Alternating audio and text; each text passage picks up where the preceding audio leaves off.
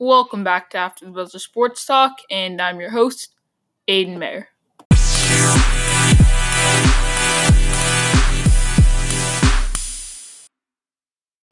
Alright guys, welcome back for another episode. I'm really sorry. These past 6 days I have not got a podcast out. It wasn't my choice, but I've just been really busy. For the first time, it feels like forever, I hadn't had any sports going on, so I had time to do a lot of podcasts. We got on a good roll, but now basketball's starting to start up again for me, which I'm very glad it is. But that's just led to a little less free time, but I'm definitely still trying to get out around 3 podcasts a week. But anyway, enough with that chit chat. Let's get to the point. In today's episode, first, excuse me for the shaking there. First, we are going to take a call from the Sports Daily. He called in last episode, I do believe, and he's got 2 questions for us today. And then I want to talk about this NBA season getting underway. Week 1, I want to discuss Week 1. We're going to go in-depth with the Celtics. Most of you are Celtics fans. You know I like to go in-depth with my Boston sports teams. But I want to touch up on the rest of the league. For those of you who aren't Boston sports fans or not Celtics fans, or just because why not? I want to touch up on some of the bigger headlines in the NBA throughout 1 week, despite how convoluted it is, and the Celtics' first 3 games. Then the NFL trade deadline. It was a dud. The trade deadline itself. But the days leading up, there were some rumors. What were some moves that some teams should have made? Let's just reflect back on some of the moves that were made. I want to talk all about the NFL trade deadline and also some of the other bigger headlines, some cuts that happened, all that jazz. So first, I'm going to take the Sports Daily's call, so let's get a listen. I've got another question about the Milwaukee Bucks and Giannis. Do you think Giannis is in the same spot as Kawhi Leonard was last year? I've got another question about basketball. What team in the NBA has the best future? Okay. Thank you for the call, the Sports Daily. Definitely do appreciate it. Again, you guys can go call in on the Anchor mobile app. In case you were wondering, go on your Apple Play Store or whatever, Google Play, the App Store on Apple, and then you can type in Anchor mobile app. It'll pop up. You can download the app. You can send a voice message that way, or if you don't want to get the app or you can't, go on Safari, Google, whatever you have, type it out for the Buzzer Sports Talk by Aiden Mayer on Anchor. It should pop up that way. Anyway, enough with that. Let's get to these 2 questions. First of all, is Giannis in the same spot Kawhi was last year? And my answer is not really.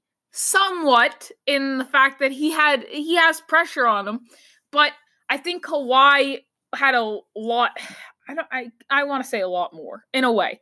The Raptors did not have as high expectations as the Bucks do this year. The Raptors were not predicted to be the best team in the East. Many people didn't have them coming out of the East, never mind winning the NBA Finals. Most people have the Bucks getting out of the East. Some even have them winning the NBA Finals. But Kawhi had a lot of pressure in a sense. He was facing a lot of heat at the time. Remember, Kawhi was such a likable guy until all the stuff went down with the Spurs. People really didn't like him. And with Giannis, he's a very likable player. It's a tough one. I think there are some similarities and some differences. And who has the best future in the NBA? This one is so hard to answer. And I think it really comes down to the 2 general answers.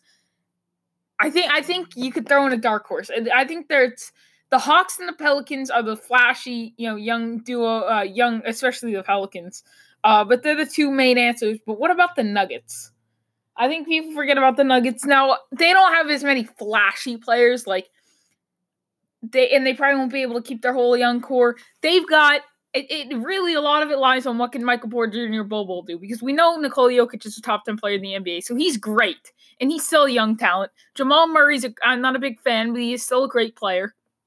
And then they got, nice little younger players like Gary Harris, Malik Beasley, Monty Morris, and guys like that. But when I look at that young core, as great as it is, I don't know how much more potential they have. The Pelicans and the Hawks young core definitely have more potential than that young core. But then we throw in Michael Porter Jr. and Bol. it depends where they end up, because there are guys with very low ceilings and very high ceilings and very low floors. So it depends what happens to those two. If both of them end up being fringe all-star players, then they've definitely, if one of them ends up being a superstar, the other's a fringe all-star, the Nuggets probably have the best young core. If they both bust, or one of them's just a player that really can't stay healthy, the other just ends up completely busting, then no.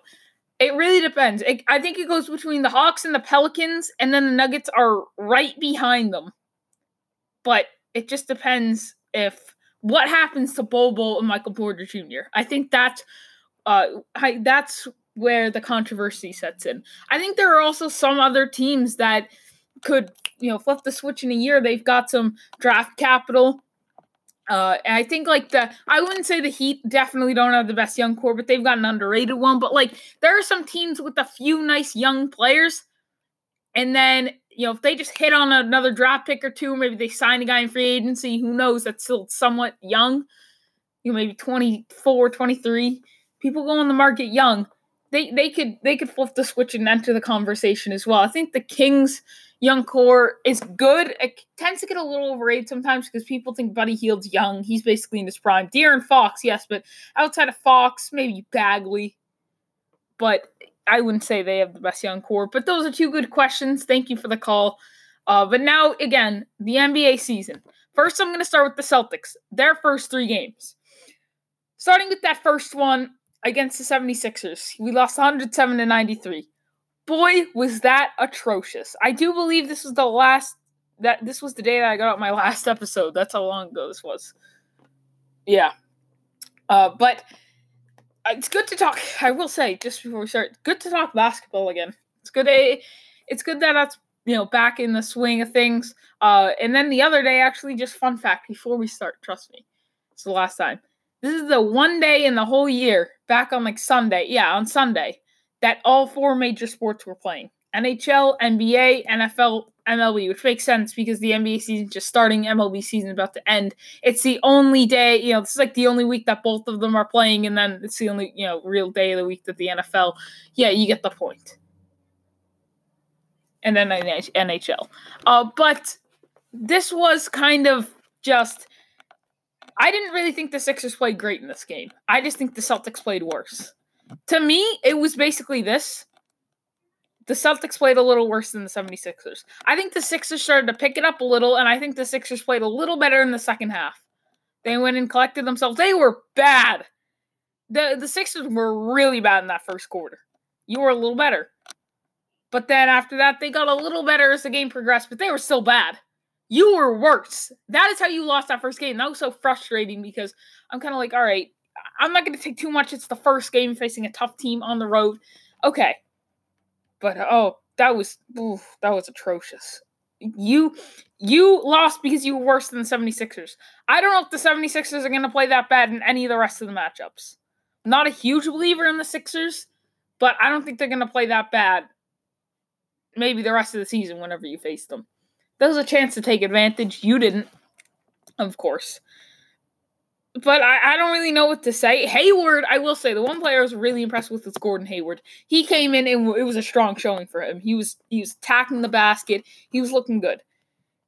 Tatum wasn't horrendous either. He had 10 boards, 21 points. But Walker was horrible in this game. Kemba Walker, he was atrocious. He was atrocious in this game. He couldn't throw the ball into the ocean. He was bad. Jaylen Brown didn't show me a whole lot. Just guys like that. But this game was just you beating yourselves because they did not play very well. They shot 43.5% from the field. You shot 36.7%. You shot 36% from the field. Usually I round that number up, but I'm not here. 3-pointers. They shot 24%. You shot 27%. You went 7 for 26. They went 7 for 29. Oh my gosh. Is this bad? The field goal percentages for both teams were bad. 76ers wasn't horrendous, but it was still pretty bad. Oh, it got bad. Worse than the 3-pointers. You know where the 76ers really did thrive, though? At the free throw line. Especially in that first half. That is what kept them alive in that game. You remember, they couldn't get a basket either, but you kept fouling them. You don't have very good defenders. Not very disciplined either. You kept fouling them. They couldn't put the ball in the ocean just like you couldn't the whole game. Looks like Kemba Walker. They were doing the same thing. They were throwing up bricks and bricks, but you got them to the free throw line. They capitalized. They were 72% as a team. They scored 20. They made 26 free throws. They scored 26 points from the line. You scored 20. And they only got to the free throw line 2 more times than you did. You were 20 for 34. Your team was not good from the free throw line either. 76ers didn't impress me from the free throw line. They just got to the charity stripe a lot. Both teams did. I remember the Celtics last year never got to the free throw line. If any of you listened, I'd always rant on how they never got to the charity stripe. This game they did. They just weren't really making it. No shot could fall. You got killed on the boards by 21 rebounds. They beat 21 rebounds. They're a monster team. Don't get me wrong. They got almost every guy in that starting 5 can grab a board. Who can in your starting 5? You just have nobody. But they didn't play that good. You just played worse. And you got them easy points because they destroyed you. And the main reasons they won was they destroyed you in the paint, and you kept them in the game by continuously fouling them in the first half. Overall, yeah, they only scored 6 more points at the free throw line than you did. But at the beginning of that game, that's what kept them in it. The fouls went down in the second half, but in the first half, you were just hacking away. That's all I've got to say about that first game. It wasn't bad, but it was a good bounce back the next day against the Raptors. They pulled out a close win, 112-106. Raptors have been decent so far. But what happened with the Celtics here? Kemba Walker finally has a good game. Scores 22. He's actually very good defensively. His matchup most of the night was OG Anunoby, who was one of their highest in minutes played. And he did Kemba did good at defense. Okay, he was good defensively. Jason Tatum was aggressive in this game, same with Jaylen Brown. Gordon Hayward wasn't bad in this game. I saw decent showings from Jason Tatum and Jaylen Brown. Walker had a nice bounce back game. Smart wasn't bad either. This was a good game. You're finally really scoring points. You only shot 39% from the field in this game. Took 109 shots. And you shot 34% from 3. But you got to the free throw line only 16 times, which isn't great, but you made 15. And that's important. They were shooting from a very efficient clip at the free throw line. They need to get to the free throw line more, though. This is what happened last season. They, on average, were getting around 16 free throws a game, and that's not good. I know they only had 17. There are going to be some nights where I remember the fouls, too. Oh, people were complaining about the refs in this game, Raptors fans. I saw one. I just got really mad. The refs, I'd say, were on the Celtics side in a way, but you had more free throws than the Celtics did. I know not all fouls get you to the foul line. I know that. I play basketball. I'm aware. I know the rules and whatnot. But all this complaining when in reality, you had more free throws than the Celtics did. They only had 16. Yeah, you only had 17, but you still had more. The Celtics probably got benefited by the refs.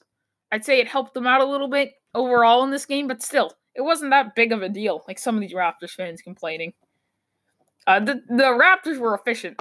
They shot really well from 3. They were 18 for 36, 50%. They shot the ball really well. But you didn't give them a lot of shots, which was important. They really slowed the tempo of the game down. And just they took a ton of shots. They had most of the offensive possessions. They shot 47% from the field. You shot 39% and still made more shots. The Celtics took way more shots than the Raptors. The Raptors were much more efficient overall, but the Celtics didn't allow them to get a lot of shots. They didn't get a whole lot of possessions, anything like that. If the Raptors got the ball the amount of times the Celtics did, they would have crushed them. But they didn't.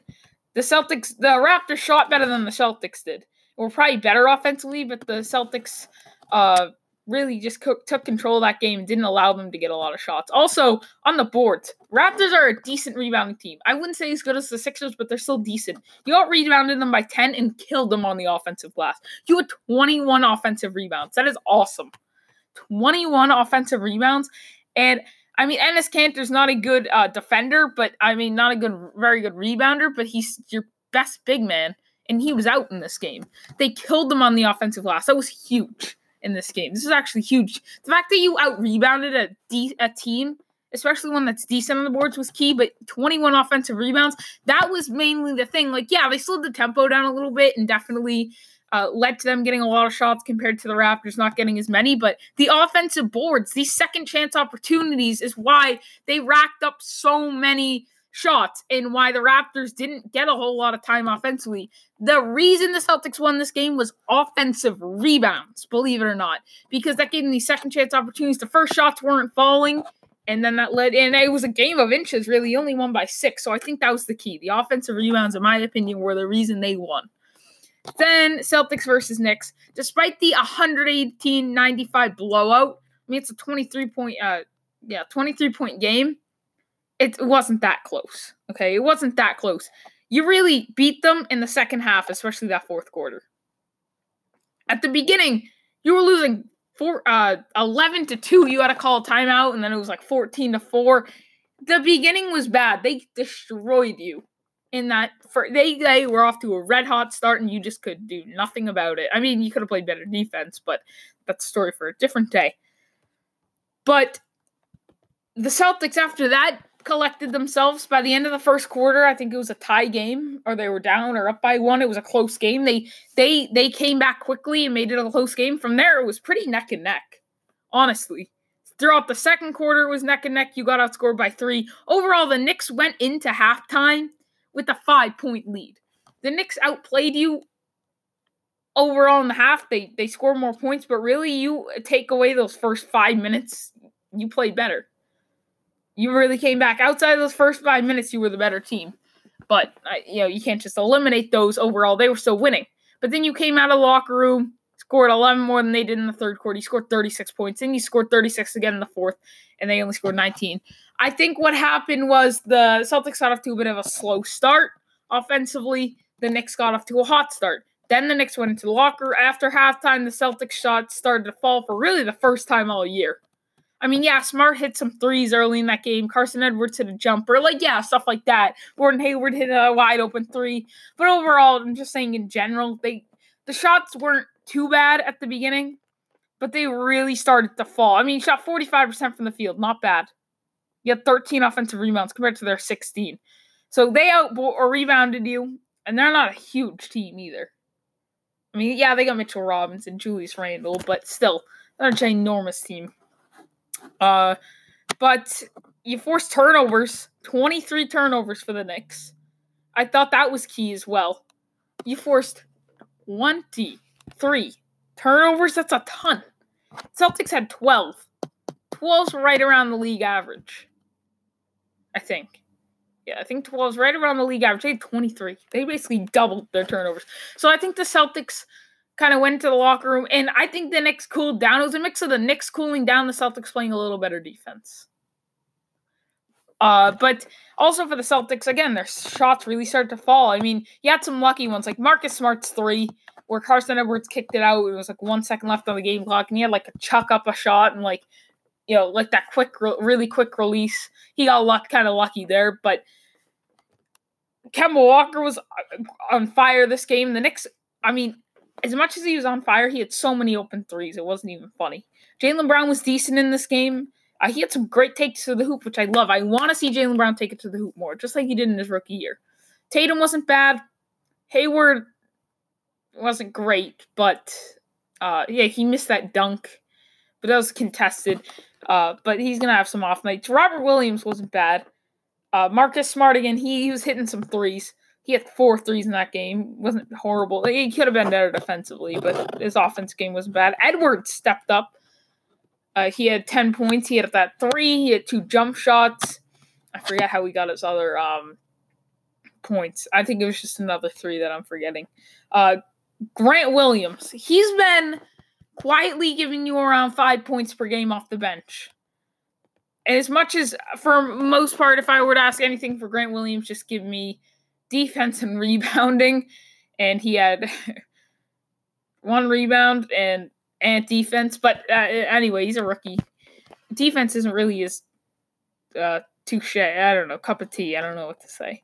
But Taco played 4 minutes. 4 points, 3 rebounds. I know Enes if I'm not mistaken, a G League deal lets you bring Taco up for about 45 games. So he can't play anything over 45 games. Why are we... I know Enes Kanter's out, but why are we playing him now? Why not let Taco develop in the G League and bring him in midway? Like, I know, Kanter's banged up now, but odds are you're going to have more injuries as the season goes on. Plus, you let Taco develop a little bit more in the G League. I think Taco isn't a bad 15th man because he can go in there and literally just dunk. There's nothing defenders can do about it. I actually think Taco could be a useful player. And I think they should use him. If you're going to have him on the team and waste these games played, use him. But I think they should send him down to the G League. I mean, if this is their strategy, we're just going to play him for, a few games here. And once Kanter comes back, we're just going to send him down to the G League. And you only have to spend a few games on him, that's fine. Because you need a little insurance. You need a little backup. You had to use him while Kanter's out. Hopefully he's able to stay healthy. And you don't have to call up Kanter for the rest of the year. Maybe until the end of the year, you want to get him in for those last few games, or you want to use up his games. I think Taco can give you production. Throw him out there for 6 minutes. I mean, yeah, his per 36. I know it's crazy. It's 36, points and 28 rebounds or something. His per 36 stats, something like that. But is that really going to happen? And yeah, I know Taco. You're not going to go out and play him for 30 minutes and stuff like that. But I still think he can give you production. Like, he went up there for, I know it was garbage time, but he went up there in 4 minutes, gave you 4 points and 3 boards. I think Taco, you can give this guy 4 to 6 minutes a night, and he can give you a little something. But I want him to go down to the G League. I seriously am dedicated to this Taco fall. I know the memes, I know it all. But I seriously think there's some potential here. I don't think he'll ever be an all-star, but I think he can at least be an even better Boban Marjanovic. People say his ceiling's Boban, and yeah, I think he owes a lot of credit to Boban. If it weren't for Boban, I don't know if he'd be in the league. But I think he can be better than Boban. He's bigger than Boban. He showed a lot more out of the gate. I'm not saying he has much skill. He's a very raw player. But he showed me, I know he doesn't have much skill, but he's that tall. I seriously do think there's actually something there. You can get a decent player out of Taco, like a decent backup center. I don't know if you can rely on him for starting minutes or as a starter because he's kind of unreliable. He doesn't run the court very well at all. He's injury prone, but as a nice backup center, I think that's what he could be. Kind of like Boban, except I think he can be better than Boban. I do. I think he can be better than Boban. But I think there's some potential there. I'd send him down to the G League and let him develop his game. And because, as much as he can, get a roster spot in this league by just being tall and doing what he's doing now. But him just take this game to the next level, get a little quicker, a little more mobile on defense, become a little more disciplined of a player, gain, a little bit of a one or two more post moves to his arsenal. Just stuff like that. Just little things that can make him just a little bit better and really expand his game. Just a little bit. He'll never need a 3-point shot or anything like that. That'd be awesome. But he can just live inside the paint. But that's all I'm going to say on the Celtics. Some of the bigger headlines this season so far. First one I'll get to is Kyrie Irving. The Nets right now are 9th. They're 1-2. They lost to the Timberwolves in overtime. Then they beat the Knicks in not overtime. That wasn't overtime. But they beat the Knicks. So they lost the Timberwolves by 1 in overtime. Then they beat the Knicks by 4. And then they lost in overtime again to the Grizzlies. So they played really close games against 3 teams that they're better than. Kyrie has been great so far throughout these first 3 games. He's been great, and I think he showed that he cares. Then we hear the report today that these mood swings are starting to concern. Like, he already had one mood swing in China. When the team went to China, he really didn't talk to anyone. The same mood swings that got him out of Cleveland, same mood swings that got him out of Boston, has translated over to Brooklyn. I thought it'd be a little better in Brooklyn. He's got Kevin Durant. These first few games, he seemed to be, into it. He's had a smile on his face, and just stuff like that. But now we hear the report today. I saw mood swings coming, but this early, like already? Come on, man. But also, what I have to say on the Nets, people are, saying, it seems like a Devin Booker scenario with the Suns last year, where, Kyrie, just like Devin Booker, will put on a show and score a lot of points, but it doesn't translate to wins. I just think it's a matter of the Nets, just a chemistry thing. I think they just need to figure it out, put it all together. Not even just a chemistry thing. The players around Kyrie have really struggled so far this season. And he's got some decent players. They've just struggled. They got to click together. And again, the beginning of the season is so convoluted. I don't read much into the beginning of the season. I want to see these teams play more than 3 games. It's 3 games at the beginning of the year. Like, I don't read much into week 1 of the NFL. So many upset. It's just, no. If we read into, week 1 of the NFL, I mean, there are some things like, the Browns didn't play well. Turns out it showed us something. But, like, we all thought the Browns were great and the Titans were worse than them and the Titans went out and blew them out. If we read into that, just, I don't know. Just stuff like that. Just, this is exactly what it is. There are 3 games in. Have any teams played 2 games? No. So, 3 to 4 games in. Some teams will play 4 games. 3 to 4. Whatever. You know what I will say? The Pacers are 0-3. There are only 3 teams in the league that are winless. The Pelicans, who are 0-4. They have not been very good, but they've at least played close games, and the Kings are also 0-4. They've struggled. The Pacers have also struggled. They lost to the Pistons by 9, the Cavs by 11, and the Pistons by 2. Why are they playing the Pistons twice? And second of all, you can win these games, Indiana. I have Indiana going to the Eastern Conference Finals. Come on, pick up the pace. They are quietly not doing very well. But people like the Pacers. It's early in the season. There are some headlines people are reading into big time, and the Pacers are sliding under the radar. But the Pacers better win a game because, 1 or 2 more losses, people are going to start picking up on it. Next thing I'll get to is just winging this, honestly. But I got some things that I knew I was going to want to talk about. Let's see. I want to talk about the Timberwolves. Okay? I want to talk about them because they're 3-0 so far this season. And I've got to give Karl-Anthony Towns some credit. Okay? This is a guy that I've been critical on because I think great talent, but he's too soft and you can't build a championship contender around him. Great second option to have, but he's too soft, can't build a second. He's played like an MVP candidate so far this season. Now, yeah, so is Trae Young. We could argue other players that are an MVP, I don't know. But just, it's so convoluted. But we know Karl-Anthony Towns is really good. I think Towns will cool off just a little bit, and the Timberwolves will cool off a little bit as the season goes. But Karl-Anthony Towns can really make a case for a top 10 NBA player this season, whether you like it or not. But that's got to translate into some wins. I think if Karl-Anthony Towns continues, I don't know what his stat line is right now. Let's go ahead and look it up. Karl-Anthony Towns. So the what's their name? Timberwolves are 4-0 right now. It's weird to say. 3-0. 3-0 right now. Last season, I think they won around 36 games. If the Timberwolves win right now, all right, first of all, right now, his stat line is 32 points, 13 rebounds. Those are really his 2 big stats. If he puts up by the end of the year, his stats are 28 points per game, 13 rebounds a night, improved defense in their around like a 39-win team, a 40-win team. He's got a case, an MVP case. I don't think he'll win it, but he's got a case, and he might become a top 10 NBA player. Timberwolves will look decent so far, mostly due to Karl-Anthony Towns.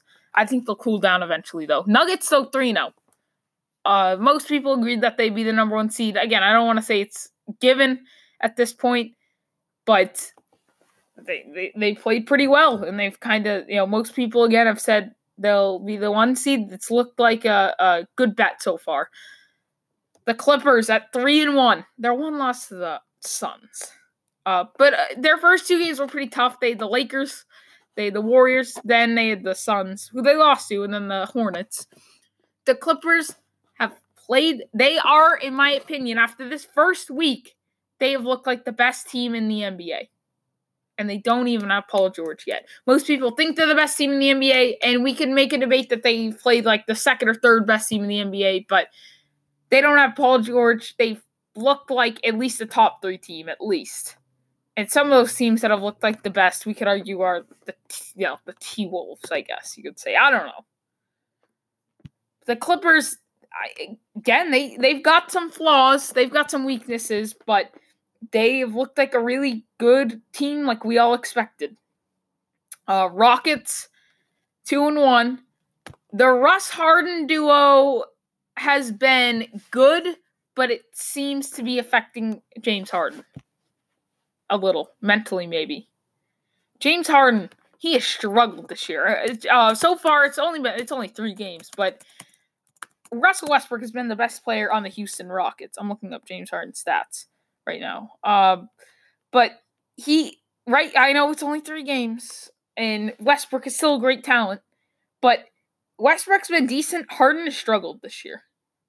Harden this year, 29.3 points per game, which is under, last season he put up like 36. We don't expect that again. But it probably like in the close 30s. That's a little low for him. Not bad, but it's a little low. 8.7 assists. All right, that's decent. But he's shooting 28%, not 29% from the field. Yikes. He has been super inefficient. I don't know if it's something getting in his head. He has a 0.2 win share so far. Russell Westbrook, on the other hand, let me look him up. Russell Westbrook, on the other hand, I already know he's doing better. I just want to see his exact stats. These are crazy. Not crazy, but they're good. 24.3 points per game. Okay, not as many as James Harden, but when you hear the efficiencies, everything else, he's done 12.7 rebounds a game. That's really high, especially for a point guard.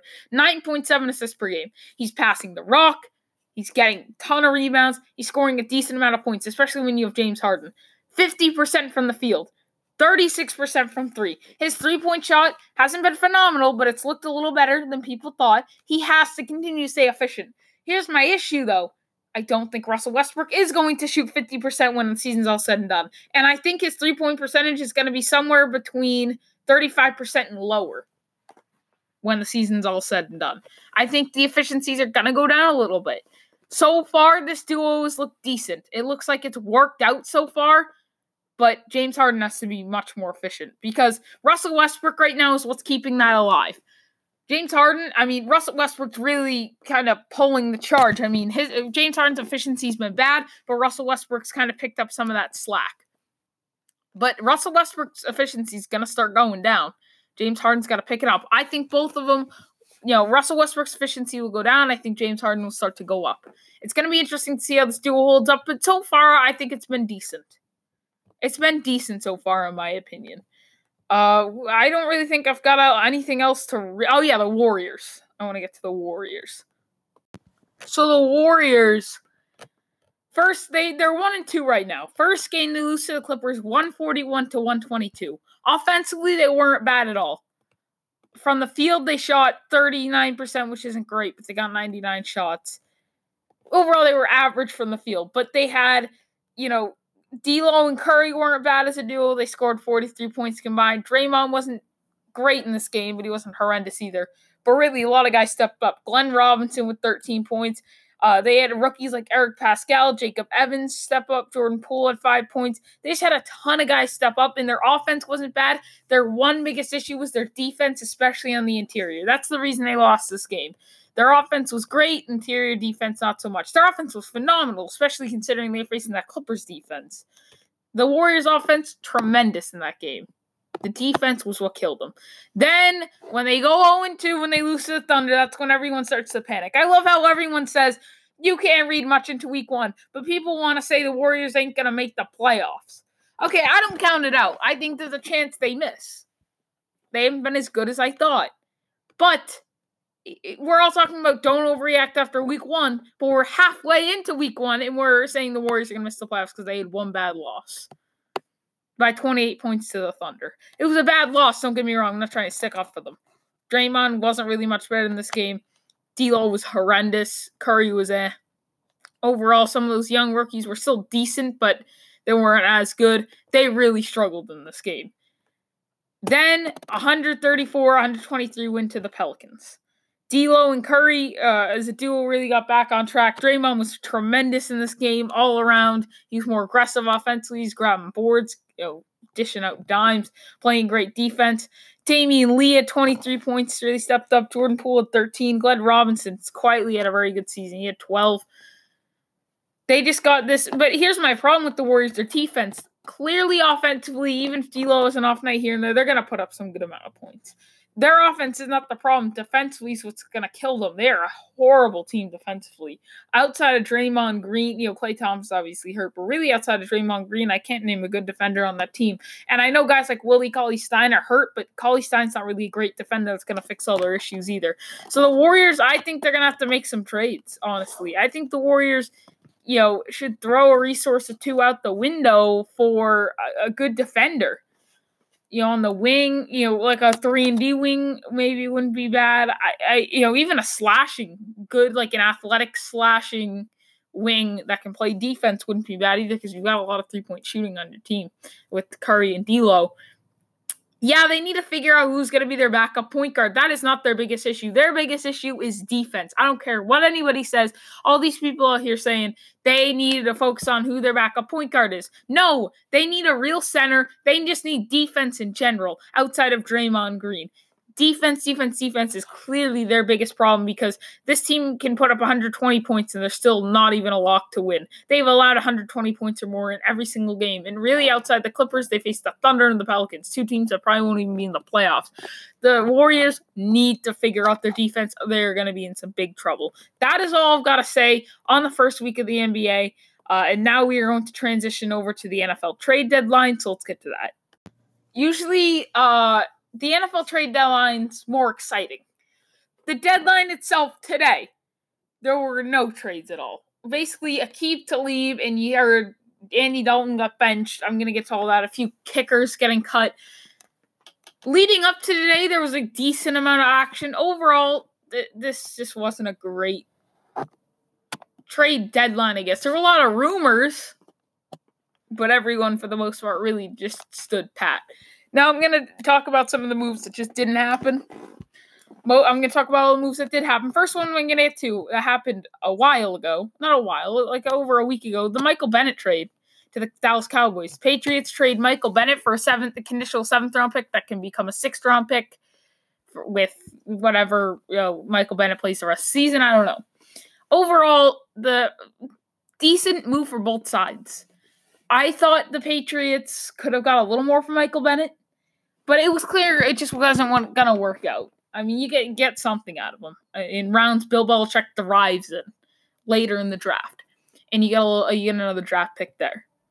But Michael Bennett just clearly didn't work out here. That was a huge blew up in your face. You gave him a decent amount of resources to get Bennett, and at the time it didn't seem like a horrible trade. But then Bennett comes in here, barely plays. When he, those first week or two, he gave you decent production when he played, but then his snap count continues to go down.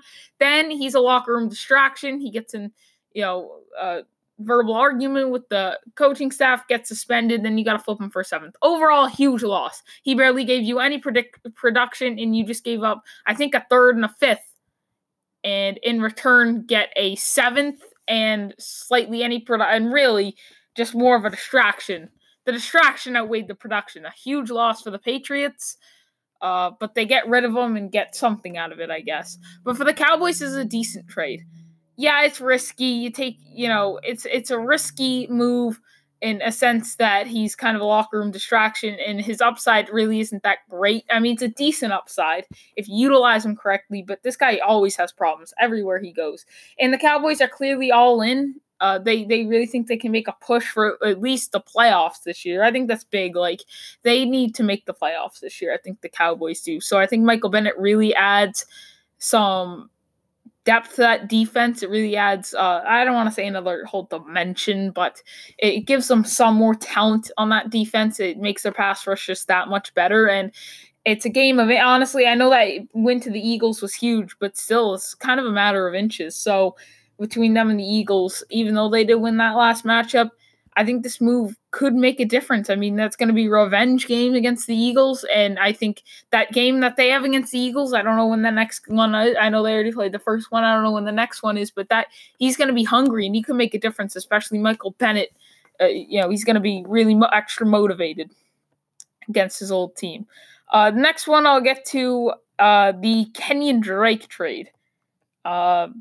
This one, Kenyon Drake goes to the Cardinals for a conditional 6th-round pick that can turn into a 5th-round pick. Just a trade for both sides. Like, didn't wow me for either side. The Cardinals right now, David Johnson and Chase Edmonds are both hurt. And although the Cardinals aren't really in playoff contention, they played a little better than they thought they would, and they really want to try to help out Kyler Murray and see what Cliff Kingsbury can do. Go ahead, flip a mid-round pick for Kenyon Drake. I thought this was just a bit too, I don't know if it was too high. I think just, I don't know, it seems like a rental, because when Chase Edmonds comes back and David Johnson comes back, there's really no need for Kenyon Drake. So what is this just for? A thing for, a few weeks and you're not even really a contender? I think this was just like, I don't know. I feel like they just went a little, too hard here. Like, you could have gone out and got someone a little worse for a cheaper price. That's what I probably would have done. But I'm not saying it's a bad trade or anything. The Dolphins just add even more draft capital and get even worse. And then we go to the Leonard Williams trade. This one was a little more significant than people think. Like, people, don't really, it's not a huge trade, but it's a decently sized one. For the Giants, this is not a very good trade at all. This is a very high risk here. They give up a 3rd and a 5th round pick for a guy it's got a lot of potential, but he clearly isn't going to hit it at this point in his career. He's injury prone, and the Giants are 2-6. He definitely helps them out for sure. I mean, Leonard Williams, despite the fact that he's a bust, I still really like him. He's still a presence. Some teams will double team him, which opens things up for some of your other pass rushers. And I think he's a good addition. It'll be a good fit for the Giants. But you just gave up a 3rd and 5th round pick for him. And if he can't stay healthy, you'll never know, what he can do. Like, if he does stay healthy, you'll know whether you want to give him an extension or not. But he doesn't. I think this might be his last year on his contract. And you're 2-6. So it's not like, he's going to help you make some playoff push either. You're out of the playoff picture. Hate to say it. So for the Giants, it's just a huge risk, and you gave up a lot for him. I don't think this is a very good trade. I love Leonard Williams. For the Jets, this is a good trade. It was time for them to move on from Leonard Williams. It clearly wasn't working out there, and you get a decent pick and 2 decent picks, a 3rd and a 5th. I think they got a decent amount for Leonard Williams. I think they made the right move there. It was time to move on. Then the Aqib Talib trade. Great move for the Dolphins. Because just why not? You give up a 7th round pick for a 5th and a guy who will probably never play for you. He's on the IR until week 15, so he'll probably come back for the last game or two, and you might just sit him out. Maybe just plays for one game. Who knows? But for the Rams, they just wanted to free up cap space, and they tried to get a deal done, and then they just called the Dolphins and said, listen, we're willing to trade down, we're willing to give you our 5th for your 7th if you take on Aqib Talib's contract. Talib becomes a free agent, if I'm not mistaken, at the end of this year, and no one wants really Talib. I mean, maybe some teams would have a little interest that have the cap space to go out and get him, because they're just going to sit there and say, well, maybe if we can make a push, for the playoffs, he's available for that last week or two and then the playoffs. But I guess no teams were really that interested, and the Rams just want to free up some cap space, have the ability to, this frees up enough cap space to sign Jalen Ramsey. And for the Dolphins, you've got plenty of cap space. It doesn't hurt to take on his contract, and I believe in the long run, this somehow clears up cap space for them too. I don't know how, but that's what I heard. And you trade up 2 rounds in the draft. I know it's a 7th to a 5th, but still, I think the Dolphins are really just trying to load up as much as they can. But they may not even ever play Aqib Talib, but that doesn't matter. They just trade up 2 rounds. Why not do it? I don't see what the harm is here for Miami. And then just some other moves, like other moves that didn't happen. For example, first one, Jamal Adams, Le'Veon Bell, they're in New York. The Jets trade Leonard Williams, but they stand pat with Le'Veon Bell and Jamal Adams. I'm glad. I think they could use both of them. Le'Veon Bell, I know he hasn't been a great fit with the Jets, but I think you've got to give the Jets just a little more time, and I think it really helps out Sam Darnold. It really does, because without him, now all of a sudden, it becomes just one, like, without Sam Darnold, you host so one-sided to the run game. Without Le'Veon Bell, it might become really one-sided to the pass game. I just think Le'Veon Bell really helps him out. It's a great blanket to have if he's in trouble and no one's open downfield. Just check it down to Le'Veon Bell. He can catch out of the backfield. And Le'Veon Bell's somebody you can take on a lot of catches and runs, and he can create some offense, get some yards. He can kind of keep the chains going. He can take some pressure off that pass game. Jamal Adams, he's a decently, he's a pretty young player. He's a great talent. I don't see what the point in trading him is. I know he's an emotional player, might be, a little disgruntled there in New York, but he hasn't, from what I've heard, he hasn't requested a trade. So hang on hang on to him if you can. And for the Patriots, outside the Mohamed Sanu trade, they stood pat. I'm okay with that because I think the Patriots still had the best team in the league regardless. So I'm glad they aren't throwing too many resources at the wall this season.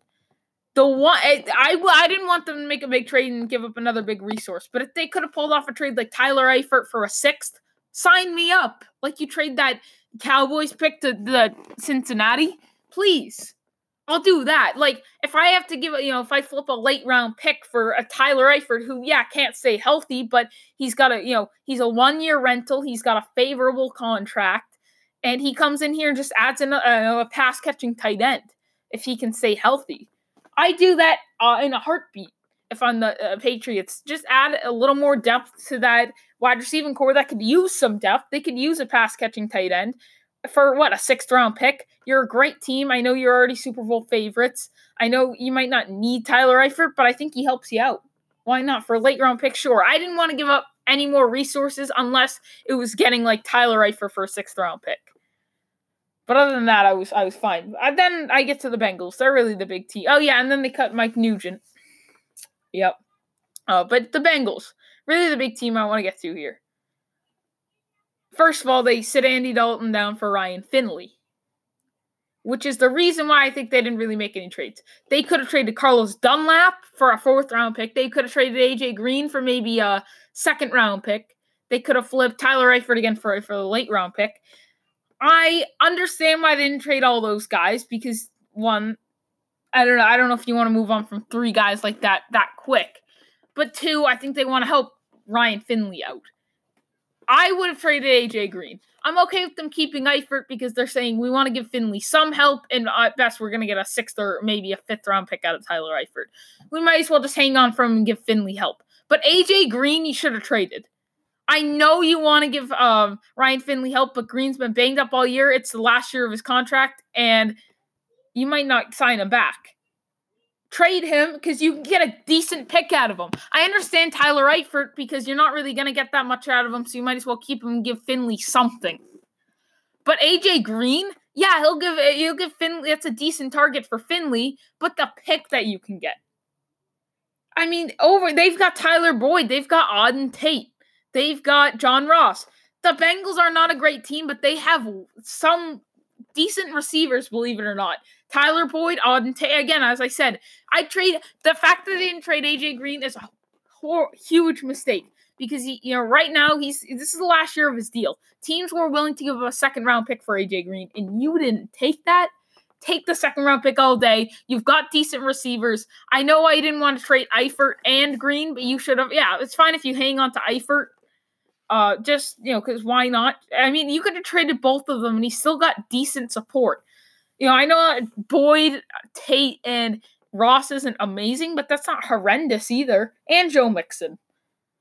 Ryan Finley, he doesn't have a lot of help there, with or without AJ Green and Tyler Eifert, but that's still not a horrendous crew around him.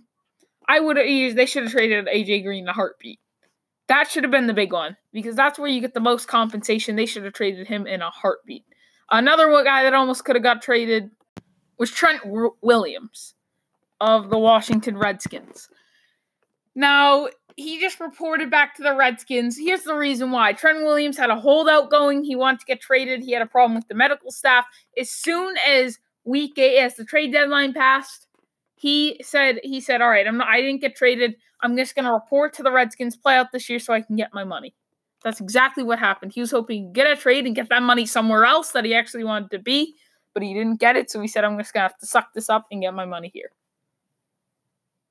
But the Redskins, I don't know if this is a good or bad move.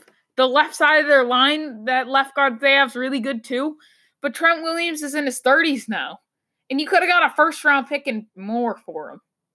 A first-round pick and maybe, okay young player. I heard for the Browns had some interest, and the Redskins want Denzel Ward. I don't know if I go, Denzel Ward, he's a decent player. They picked him up the 4th overall pick. If I'm the Browns, I don't want to give up a Ward for Williams. And potentially more. Ward and more, no thanks. But for the Redskins, it's just like, I see why you want to hang on to him. It helps out just young development. It's going to help protect that blind side. One of the best left tackles in the game. But he's in his 30s now. You're tanking. Does it make sense to maybe trade him? I don't think it's a horrible move not trading him. I think it could have gone either way. More trades like Robbie Anderson could have been moved. Just Darius Slay. I didn't expect him to get moved, though. His name was thrown around. Chris Harris was asked by for some teams, but apparently the Broncos just had a really high asking price. But overall, the NFL trade deadline was really kind of a dud. Honestly, it was kind of a dud. I'm probably missing a thing or two to get to, but there's not really much else to say. So thank you guys for listening. I hope you guys enjoyed. Again, go follow me on Instagram at After the Buzzer Sports Talk, all lowercase, no spaces. Again, that's at After the Buzzer Sports Talk, all lowercase, no spaces for sports content and podcast updates. And again, as I said earlier, go call in on the Anchor mobile app. Get the Anchor mobile app. Yeah, you know the drill. Okay, you heard it earlier in the episode. That's all I've got to say. Thank you guys for listening, and I hope to see you guys next time.